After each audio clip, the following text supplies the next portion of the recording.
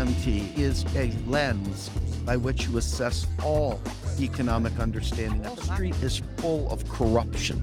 It is baked in to every aspect of our society. 1900s, Lenin was predicting global finance capital would do all the things it's doing today. This is written over 100 years ago. All right, everybody, it is Steve, the Rogue Scholar, and we have got a huge audience today, folks. Huge. I see you out there.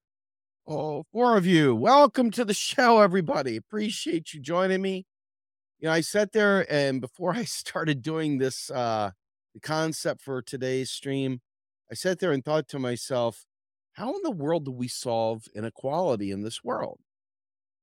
Everything that they put out there is always kind of a band-aid, right? It's always kind of like, well, if we give these people $5 more an hour, or if we give them access to even free college, or maybe we, provide them with food every month, something like that, that'll fix inequality. And I just kept thinking to myself, no, it still doesn't touch inequality. And thank you, Janet. I like this sweater too. It's cold as hell in this house, man. I don't know what it is. This area where I stream at is right above my garage, and my garage is freezing cold. So that cold air comes right up through the floor. Great in the summer, terrible in the winter. In any event, but I just kept thinking, how do you solve inequality? And I kept thinking to myself, when you have things okay. Like, for example, somebody that didn't go through any divorces, somebody who, you know, didn't have any major calamities in life, didn't have any horrible, moments that scarred them forever, added debt to them, whatever. Someone like that marginally is 10 years ahead of the average person that's been through a divorce, maybe 20 years ahead of them, right? To ever get them to an equal status just in that would require far more than free college, right? It really would, because you think about people that have saved up and they have money and so forth. And that's just here and now. That's like regular people doing regular things, not really having equal outcomes, but so forth. It's still a huge amount of inequality right there. It's impossible almost to keep people on equal footing. And so you oftentimes hear people say, well, we'll give equal access, but not equal outcomes, equal opportunity, but not equal outcomes. You're like, okay. But then you think to yourself, if my mom and dad save $10,000 and they hand me $10,000 when I walk out of high school, I got 10,000 bucks in my pocket and I've got very little expenses. Has that changed my life significantly?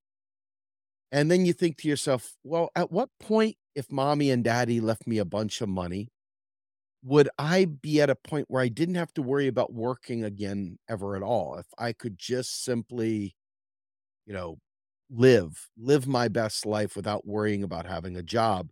At what point does that generational wealth transfer have to take place? I don't know the answer to that either.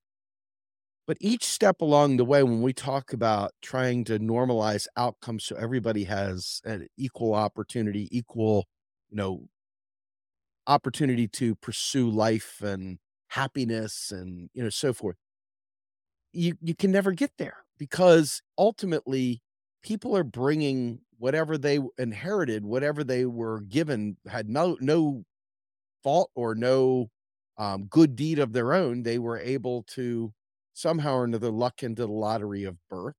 Mommy and daddy have access, they have connections, they have good health, they've got lots of money saved up. They get to spend lots of quality time with Johnny and Susie to do their homework, whatever. Again, how do you equal out those outcomes? How do you make that equal? And each step along the way, I realized that you have to do an awful lot. You would have to squash the top to keep them from growing. You'd have to claw back generational transfers, and you would have to do an awful lot to ensure some form of quality. Because otherwise, I want you to think about this. My mom and dad, neither of which ever went to college. Neither of my parents went to college. Both of my parents were very much blue collar people. They were working blue collar kind of craft jobs. They never, ever, ever had anything to really hand off to me at all. And so when I got my degrees, I had to rush out to get student loans. I had to do a bunch of things just to get in the game. Okay. Now, people that do the kind of work that I do, that didn't have to take on 100,000 in debt or whatever, we maybe we're making the same amount of money, but are we living the same life? And the answer is absolutely not. I'm paying back. I have a huge amount of debt from that. Right. So there's no equality there. And you say, well, you had equal opportunity. Well, no, we didn't have equal opportunity because I'm sitting here carrying debt. So I've got to do a bunch of different things. I got to make different decisions. My ability to hand off generational wealth to my children is impossible. I have no generational wealth to transfer. The only thing I have really to transfer is generational debt, right? So I just keep thinking to myself, well, that's just on the normal side. These are like, normal people problems, so to speak. But what happens when you're dealing with extreme poverty? Or what happens if you were once a slave? You are promised 40 acres and a mule, and the people that you enriched are off to the races. They're a couple hundred years ahead of you in terms of transitioning generational wealth to the next child, and so forth. And you have no generational wealth whatsoever, even though you worked your ass off to develop all the stuff that this person now has all the money, all the it's not just money. Money is almost the least important thing. It's a matter of access. It's a matter of all the things that you come already with, you know? And you think about families that have had money or power for a century or two. They lead a life that is you could not catch up. There's no way to create equality there, with the exception of like guillotines and jails, gulag, right, Johnny? Whatever it is, we don't have any means of creating equal access, equal outcomes, equal opportunity, even in that space. Because think about it, when you're going to school and you have to do your homework and you don't have a lot of knowledge and you don't have a lot of good family support, maybe they're both parents are working. Whereas, in the rich kid, their, nanny is basically trained in calculus and trained in, other forms of maths, and they have access to every possible advantage. There is just no way of equalizing that. And I see the rich, they're always fighting. There's like, nobody owes you a living. Nobody owes you anything. I think to myself, that's true. And I thought to myself also, it's like, imagine us starting a race and pretend like you were one of the slaves or the freely freed men from slavery, and you're sitting there we're getting ready to run a relay race, and we're at the line, and the weak scumbag over here that has money and owns the plantation, etc., they go ahead and they shoot the gun and they say go, and that guy starts running, jogging around the track. And the slave is sitting there with a big, huge bungee cord tied around their waist. People holding them back, and they're running, they're pumping their fists, they're kicking, they're running, they're trying, they're going nowhere. In fact, one might say, in a more modern sense, they're taking on private debt to take on what mommy and daddy over here did for them naturally and can't actually do over here. So, as this guy is doing laps around the track, this guy hasn't even gotten started yet. So, in order to equal them out, we're looking at like 40 acres and a mule ain't getting this guy equal with this one. It's still not getting them equal. You would literally need to hold this guy back and allow this guy to do laps around the track to be able to get them even sort of equal. And you would have to give them more than equal access. You would have to give them real, genuine opportunity.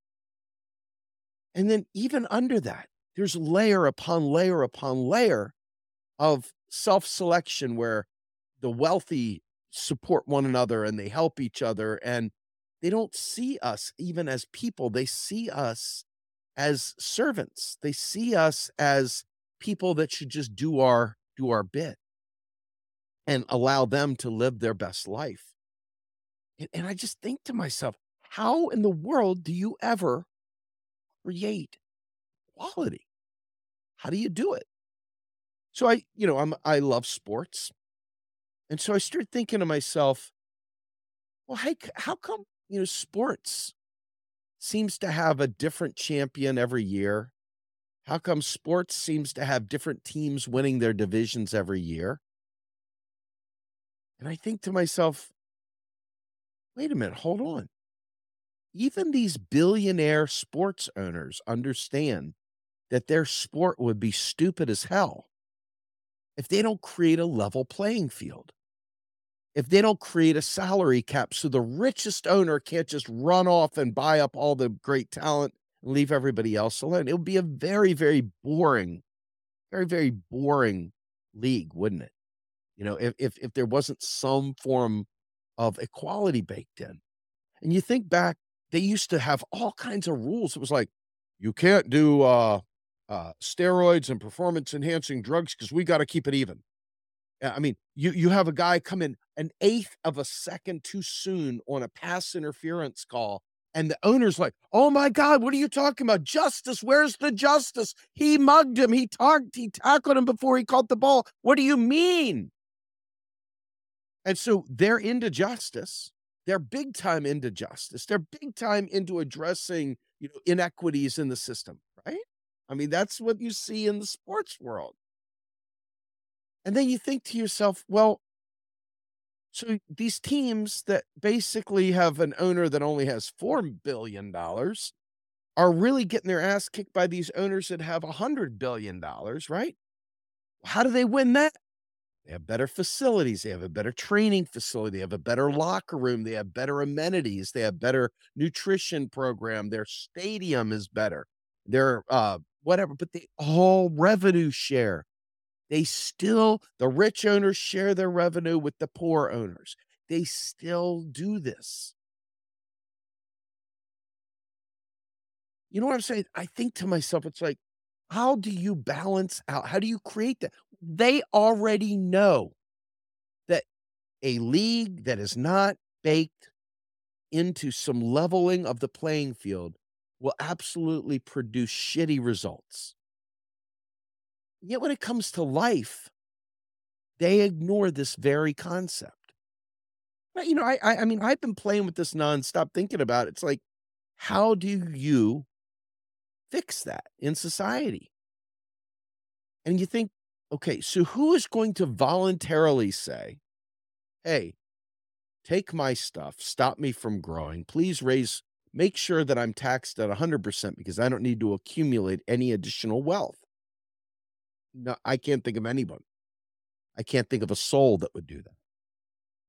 And so I'm left with this idea that inequality cannot happen by asking nicely. Inequality can't be fixed by asking nicely because people are gonna say no.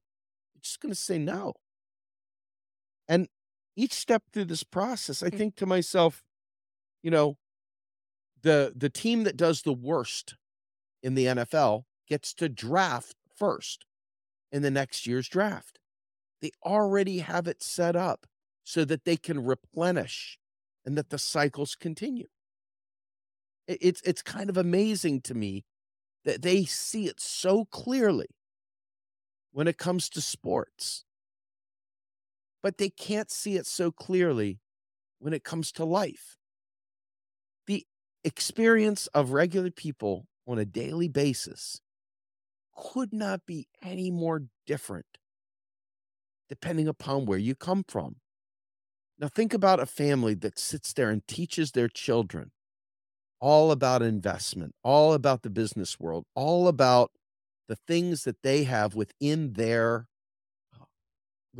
network. By the way, Shane, thank you so much for the super chat. You hit the nail on the head, brother. The rich get to inherit generational wealth and network connections.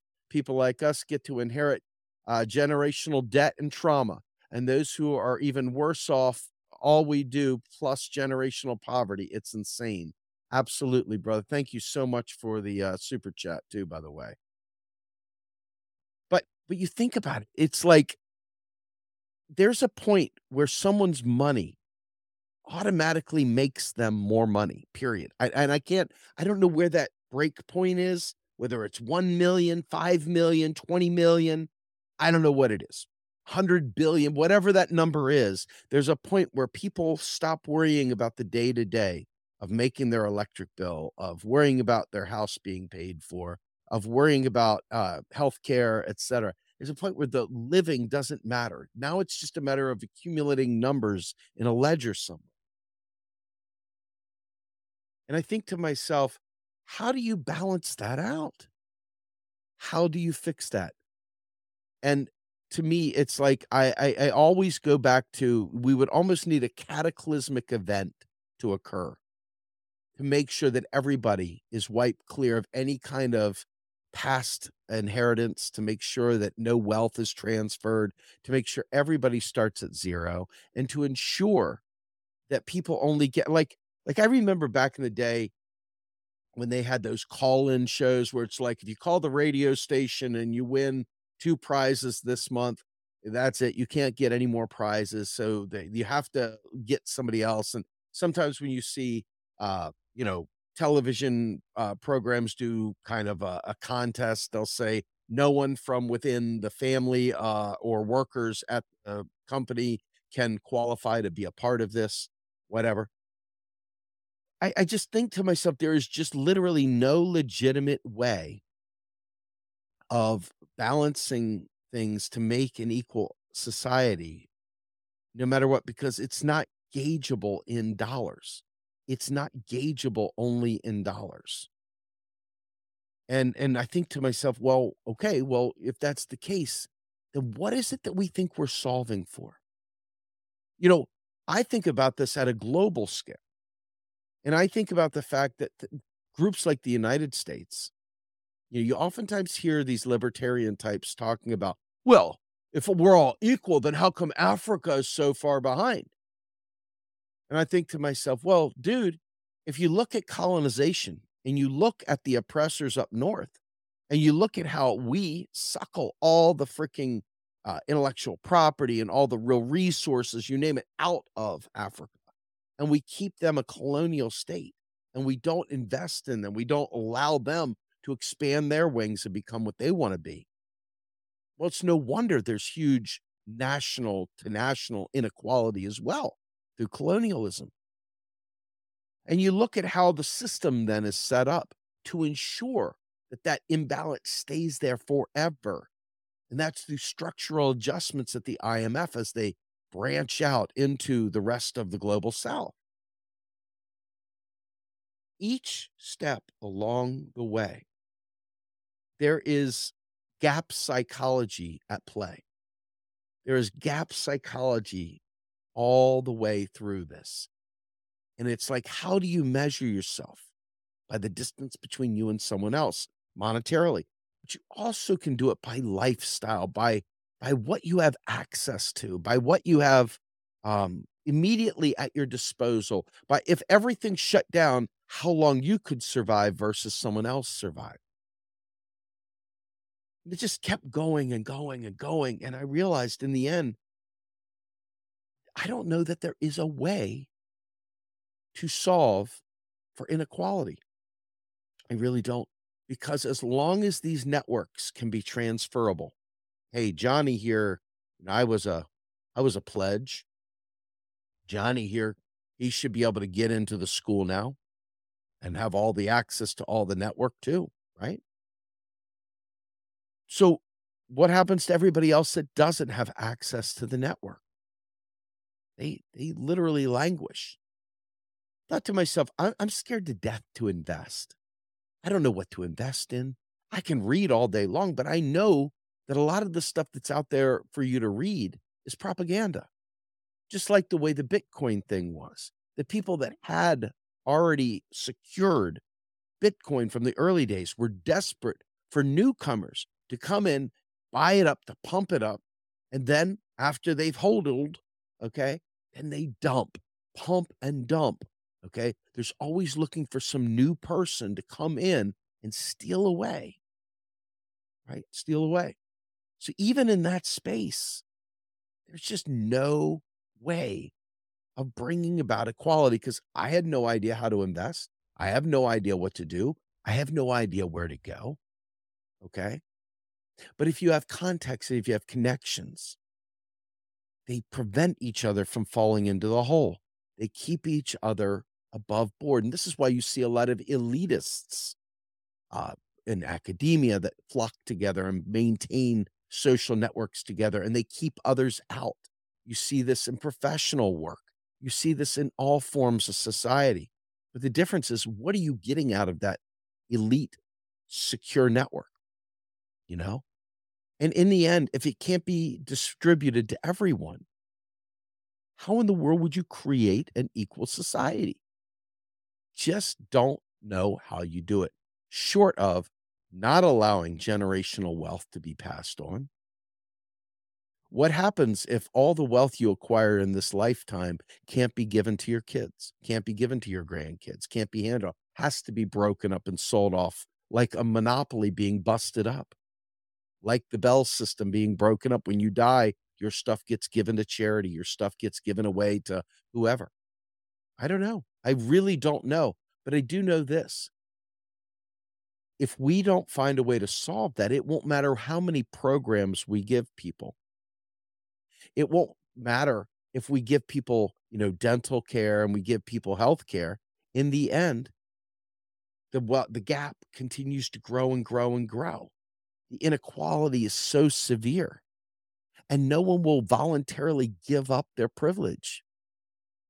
So that leaves you with a couple ideas, a couple thoughts. Number one, does revolution get you there? And if it would, how would you ensure that everyone remained equal?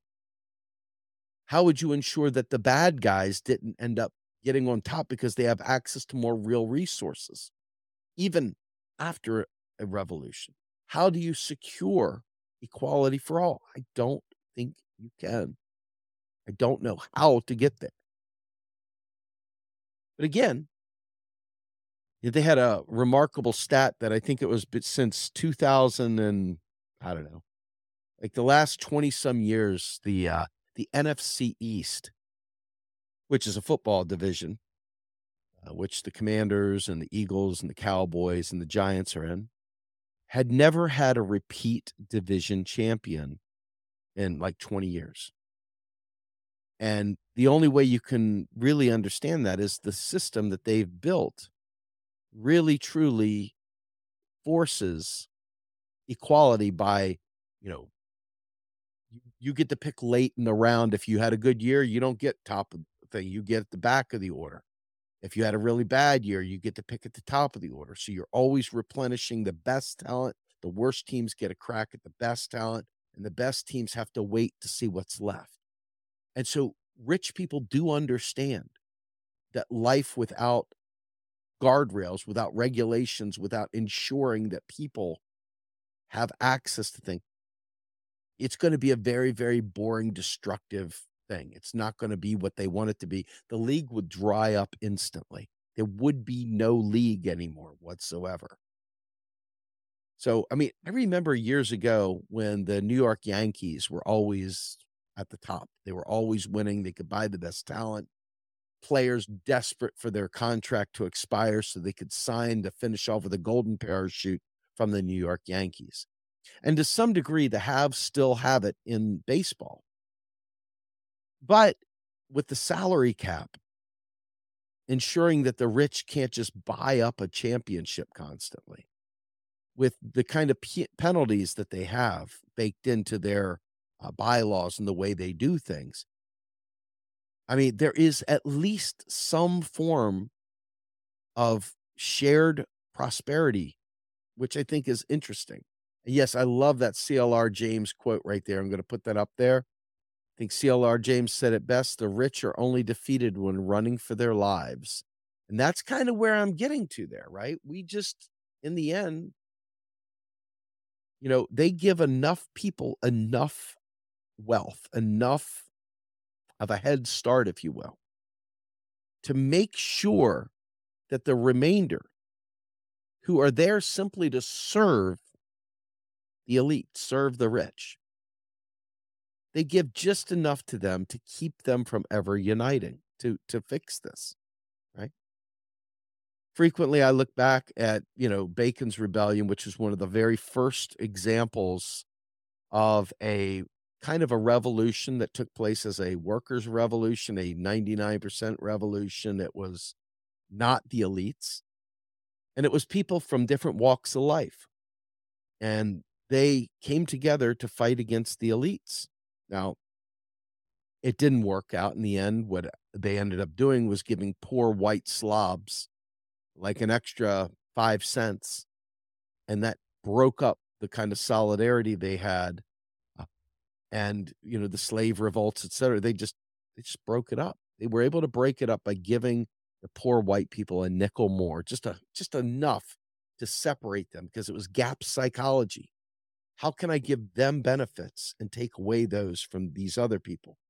And so, one might say, and I'm not prepared to say this, but one might say that capitalism cannot survive without a full, forever oppressed lower class, an oppressed lower class. It really ends up coming down to capital requires poverty. Capitalism requires poverty to ensure that there are always people there to do the bidding of the wealthy. And they want to keep you precarious. Why do they want to keep you precarious? Why is equality absolutely anathema to their plans, their goals? And in the end, if you can't be controlled, they can't control you. And if they can't control you, they can't use you. If they can't use you, they got no use for you, right? You're just eating food and taking up shelter and whatever. They need a lower class, a permanent underclass that will clean their toilets, that will take their trash out, that will make their beds for them, that will make sure coffee is ready at 6 o'clock in the morning, and that they will have, their food on the table, and they'll be able to drive back and forth to the airport and so forth.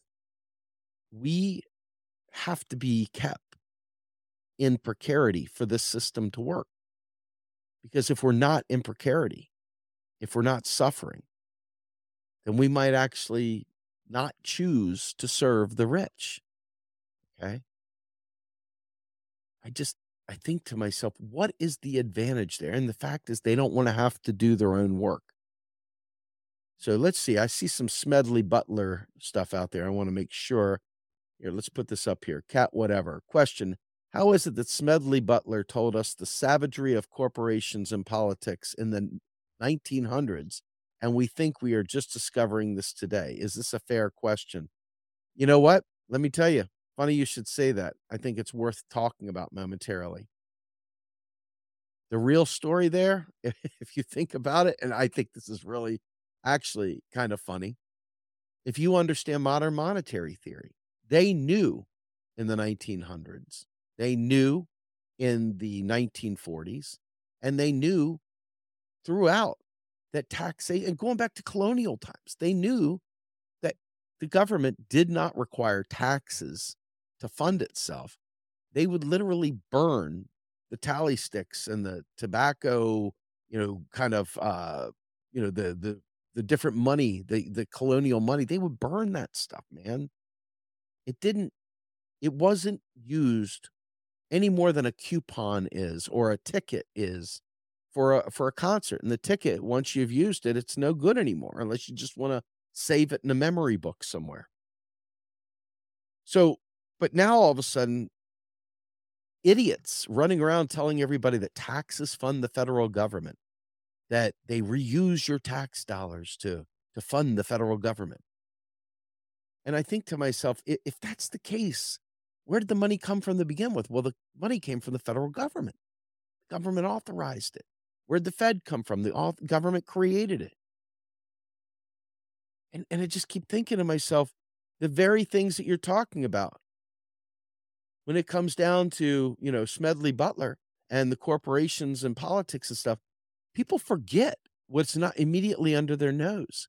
And we are just smothered with propaganda, telling us that these things are good and that corporations are our friends, and that if we don't make sure corporations are good, that we will suddenly be without jobs. So we got to be thankful for the job creators, the corporations, etc.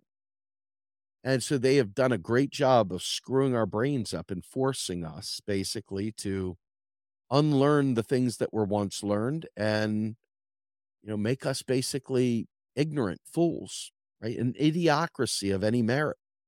So I do want to touch on this real quick. Rich Four puts out Jason Hickel has written a lot on this. His new article, Capitalism and Extreme Poverty, a global analysis of real wages, human height, and mortality since the long 16th century, is essential reading. It is. And I believe I actually read it on this. I believe I read it on here. And he is one of my favorite people in the world, one of the best interviews I've ever done. I don't know if you all paid attention to my Macro and Cheese podcast. Um, but if you haven't, I'm going to go ahead and bring something up here real quickly so you all see. Because I feel like, sadly, as many things as I do with Jordan on Status Quo and as many things as I do on all these other networks, I really don't think, sadly, that a lot of people know or even listen to the work we do. And that's a little bit heartbreaking. I'm not going to lie. I'm just going to tell you straight up, a little bit heartbreaking. So I'm going to go ahead and share my screen momentarily.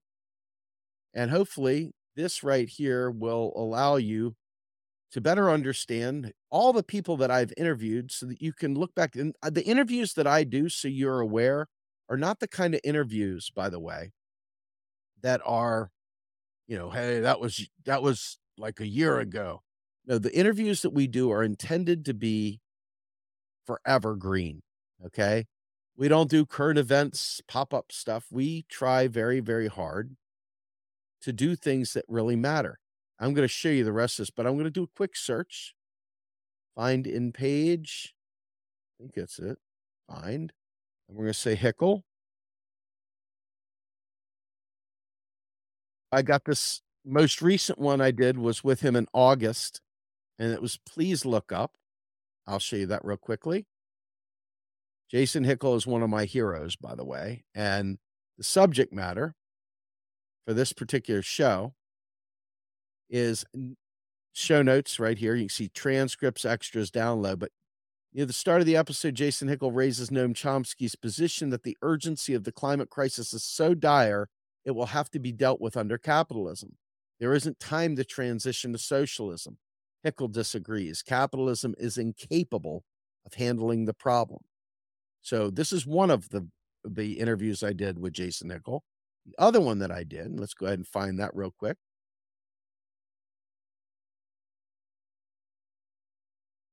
When Less is More with Jason Hickel. And this is going back to September 2021. Strongly recommend checking this out. Steve's guest, Dr. Jason Hickel, is an economic anthropologist. Before unpacking the implications of degrowth, we need to understand the language of growth has served to justify the exploitive ravages of capitalism. Paraphrase Lenin, its highest stage, imperialism. Please, folks, I've interviewed all of these people. I just don't think most folks bother checking out our podcast. It makes no sense to me. We got cool stuff going on, man. We just had John Kiriakou, had Brett Scott, we had Bob Hockett, Bill Mitchell, Clint Bollinger, Tyrone Keynes, had Fadl, we had Tom Fozzie, we had Clara Mattei. I had people constantly sending me Clara Mattei's YouTube interviews. And I think to myself, guys, you ever listen to my interview with Clara? There's Devarian Baldwin, there's Ben Norton, Neil Wilson. And look at 18 more pages of these album covers. Look at that. We've talked about Pakistan with Akhdaz Afzal. We've talked about Italy with Ivan Invernizzi. We've talked about Medicare for All with Fadl Kaboub. We've had Randall Ray come on, which we just had an RP Live. We've had great writer Cory Doctorow. We've had labor union organizers, key leaders. We've had all kinds of folks, authors, economists. There's Jason. There's David Keith. Look, we even looked at geoengineering, folks. Talk about what if they lose faith in the dollar with imports, exports with Bill Mitchell. I mean, so many more Hockett, more Scott, Steve Keenan, Michael Hudson. I mean, I just don't understand why people don't listen to this. It's killing me. Look at this, folks. Iceland, Pakistan, you name it. The Fed, talk about the Fed's crash landing and inflation. I mean, we went through all of China here. Went with the Cultural Revolution, the Civil War, and the Great Leap Forward, and the Sino-Japanese War with Carl Jha. Three-part series on China, E-Cash Act. We've even talked to people that were capitalists talking about investing in green energy. Talked about England, finding Moser there too. Bullshit jobs. Freaking folks, do I have to beg you to check it out? We've gone to China. We've dealt with India. I mean, dealing with all the bullshit critique you guys hear constantly about MMT. We've addressed it. I mean, here, more China. There's Warren Mosler. There's Stephen Hale, Australia. I mean, we're dealing with everything. There's Spain. I've been around the world. There's blockchain. Here's 9/11. We've even gone the anarchist route. And just because right here, Michael Albert looks like our producer, Andy Kennedy, there's no relationship. We've even had Parag Khanna come on. And look, Germany. Talk about China. We've even had local, when we were dealing with the school boards and dealing with COVID crisis. National parks. We're dealing with Social Security. Every freaking thing. We even had John Yarmouth, the head of the freaking Democrats Budget Committee. Scotland. I mean, folks. Anyway, I'm done showing it. Folks, please, by all means, there's just no reason people shouldn't be checking this stuff out. You can do it while you're freaking washing clothes, taking a crap, going for a bike ride. It's audio, so you don't have to stare at it and watch. You can just listen. It's all right there. Tons and tons of good stuff. Anyway, with that said, inequality is so just absolutely crushing because without ensuring that everybody has access to the things we need and without ensuring that they have access to opportunity, there's no way to change society for the better. And it seems like right now, most people that would fight for it don't feel like they have any power. So they stay quiet. They just ignore it. They just figure it's too big. They can't do anything about it. And the people that are living their best life, they don't care. They're not looking at you. They're not wondering.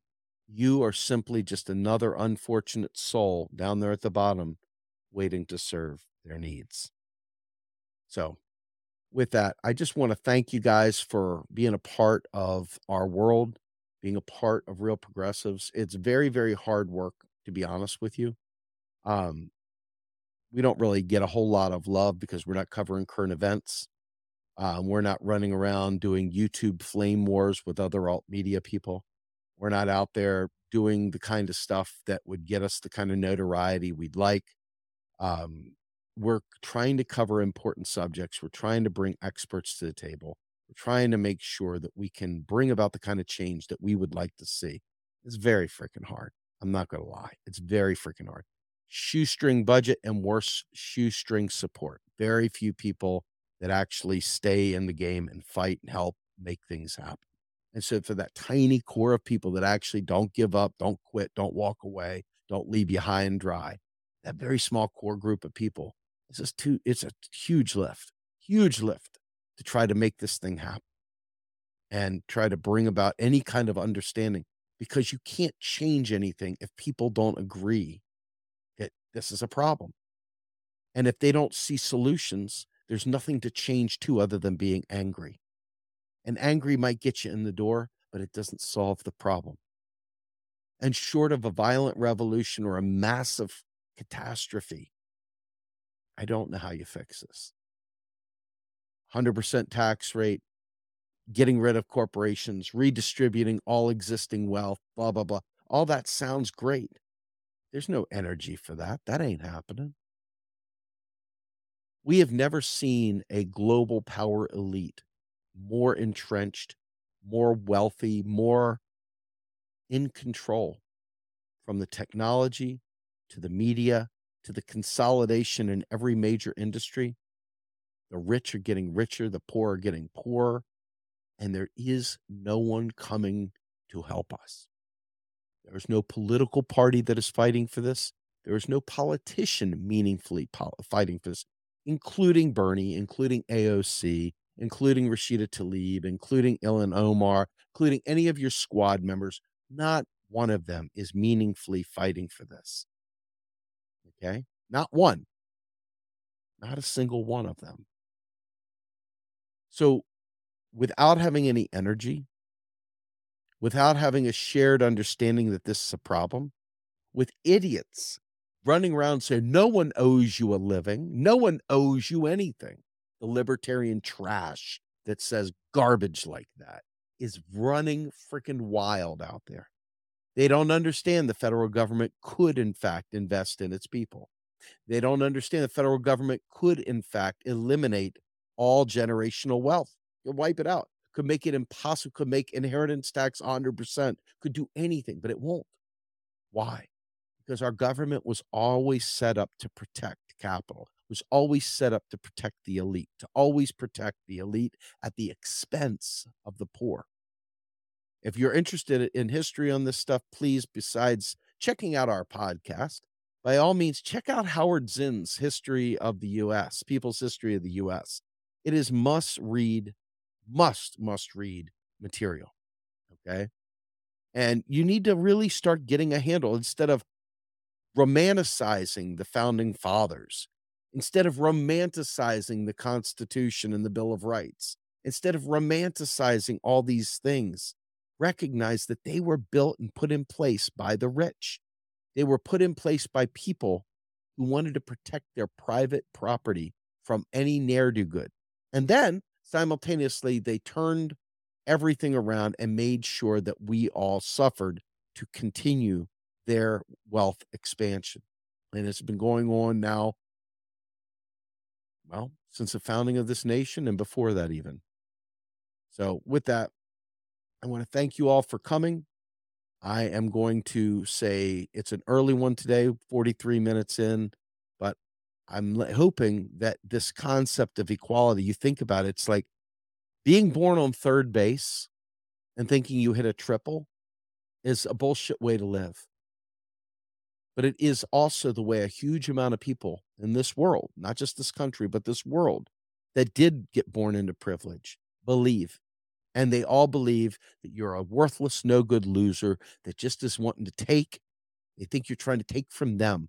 They think it's your hard earned tax dollars that you're going to take from them to pay for your bad decisions. They don't recognize that they were born on third. They really do believe it was their hard work and ingenuity coming out their mother's birth canal that made them this great person that they are. I think it's really important to understand what you're facing right now, what we're facing right now. We're not dealing with people that have any understanding or care whatsoever about us. We're dealing with people who, in their mind, we're simply here to serve them and nothing more. So, with that, I am Steve Grumbine. I am the Rogue Scholar, and I am hoping that you all will subscribe, please, to the channel. Consider subscribing to the channel. Consider becoming a donor. Consider, like, look, watch this. I've got my phone. I go to the video. I hit like, and hey, I hit subscribe too. And I left a comment. That kind of crap, unfortunately, is the rules of the Twitter and the YouTube algorithms. And they don't let you see the content. They don't let you get there unless they see people liking and sharing and engaging. So I'm hoping that while I'm showing you these fancy little subscribe and, like and blah, blah, blah, that you'll really do that. because we need you to do that. Not because I want you to be able to watch a video and not worry about, did I like and click and share and blah, blah, blah. The reality is even though it seems boring and gratuitous, the algorithms, the platforms, the way they do this stuff, smaller platforms like ours with under 15,000 subscribers end up being choked and literally kept on ice. When I look at our subscriber count, we stay at like exactly 13,500 or something like that, 13,580 or something. And it might go up 3 in a month, and it'll go down 3 in a month, it'll go up 3 and down 3. They're shadow banning the hell out of us, okay? We need your support. Most of our 13,000 people don't get our notifications, I assure you. 13,000 don't even know we exist anymore. They maybe liked us 5 years ago, 7 years ago, whatever, but we don't get that gratuitous pass by. And with all the shows I'm on, all the other platforms that I go on, you would think you'd see a huge bump. People always, "Oh, I love this. This is great." Yet we don't see the uptick. So please become part of the solution there and help us by liking, subscribing, and sharing our content on social media, be it Twitter or Facebook. But by all and Mastodon, by all means, don't just ignore sharing it though. We really need you to. And if somebody sends you this kind of thing in a Facebook Messenger, please do me a favor, just for all. Don't give the thumbs up and just say, "Hey, gotcha, man." That thumbs up is kind of like a meh. We need you. It's like activism. We're saying, please share this. If you're an activist and you think there's value, please share it. If you don't, I guess you're letting us know you don't see value. So anyway, there's another thought right there. Pull yourself up by your bootstraps. And with that, I am going to be, am I out of here? Let's see if I'm out of here. Am I out of here? I think I'm out of here. If you enjoyed this podcast and would like to support our efforts, please take a moment to subscribe and check out our other work on the Real Progress in Action YouTube channel and visit our sister organization's website at realprogressives.org.